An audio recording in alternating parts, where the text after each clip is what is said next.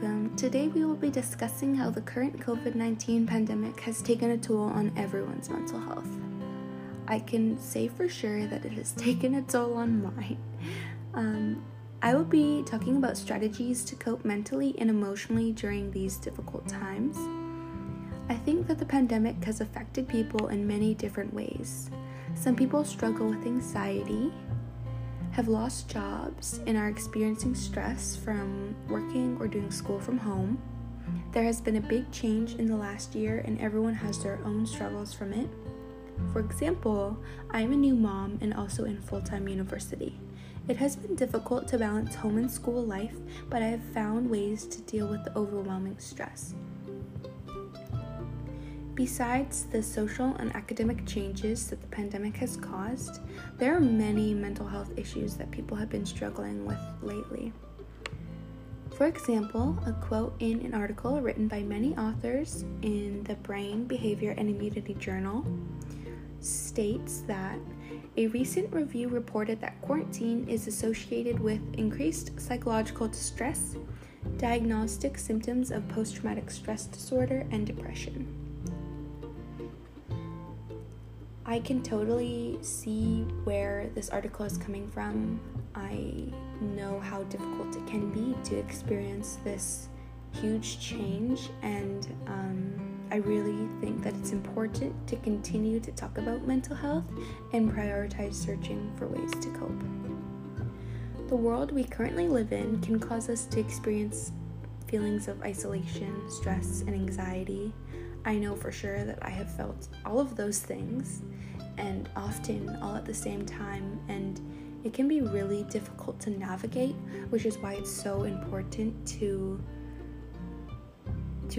find ways to make yourself feel better, to remember to prioritize your mental health and work at it every single day to make it easier in the long run. In the New England Journal of Medicine, Carol North wrote an article called Mental Health and the COVID-19 Pandemic. An important quote from this article says that these effects may translate into a range of reactions, unhealthy behaviors, and non-compliance with public health directives in people.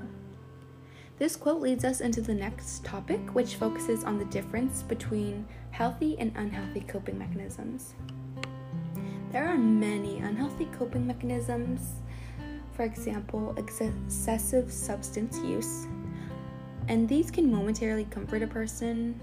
However, it will make things more difficult in the long run.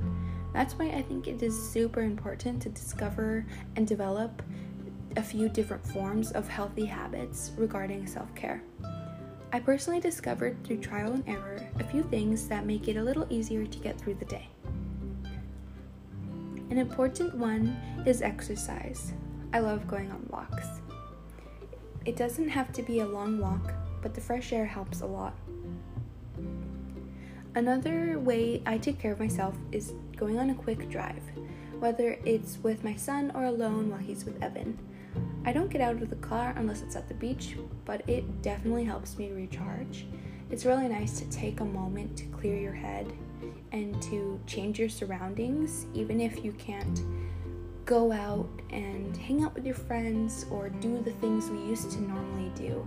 It's really important to find ways to change your scenery and feel like you have a choice in what you do, even if it's just a quick drive going with no destination.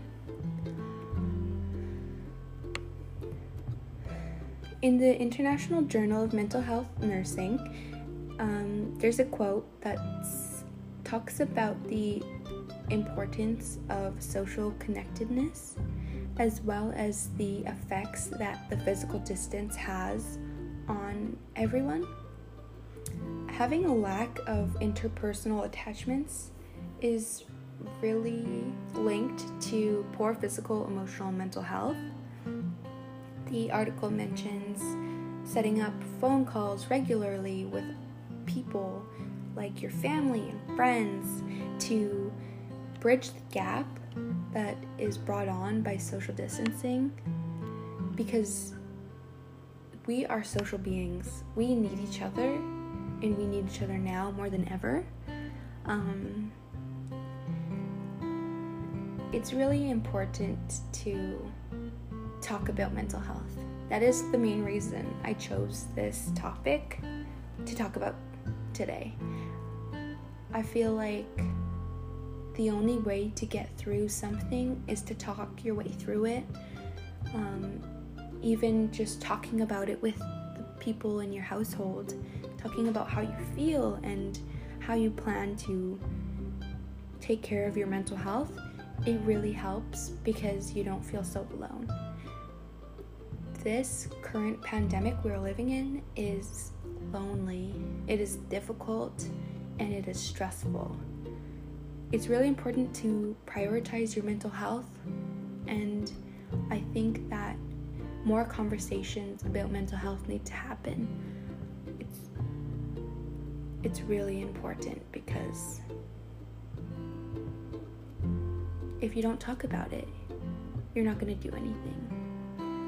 So, thank you for coming to listen to this podcast. I hope you have a lovely day, and I hope it makes you think about what the things you do to make yourself feel better. Even if they're small things like taking a small portion of your day to do something that makes you smile, it's really important. Thank you for listening. Have a lovely day.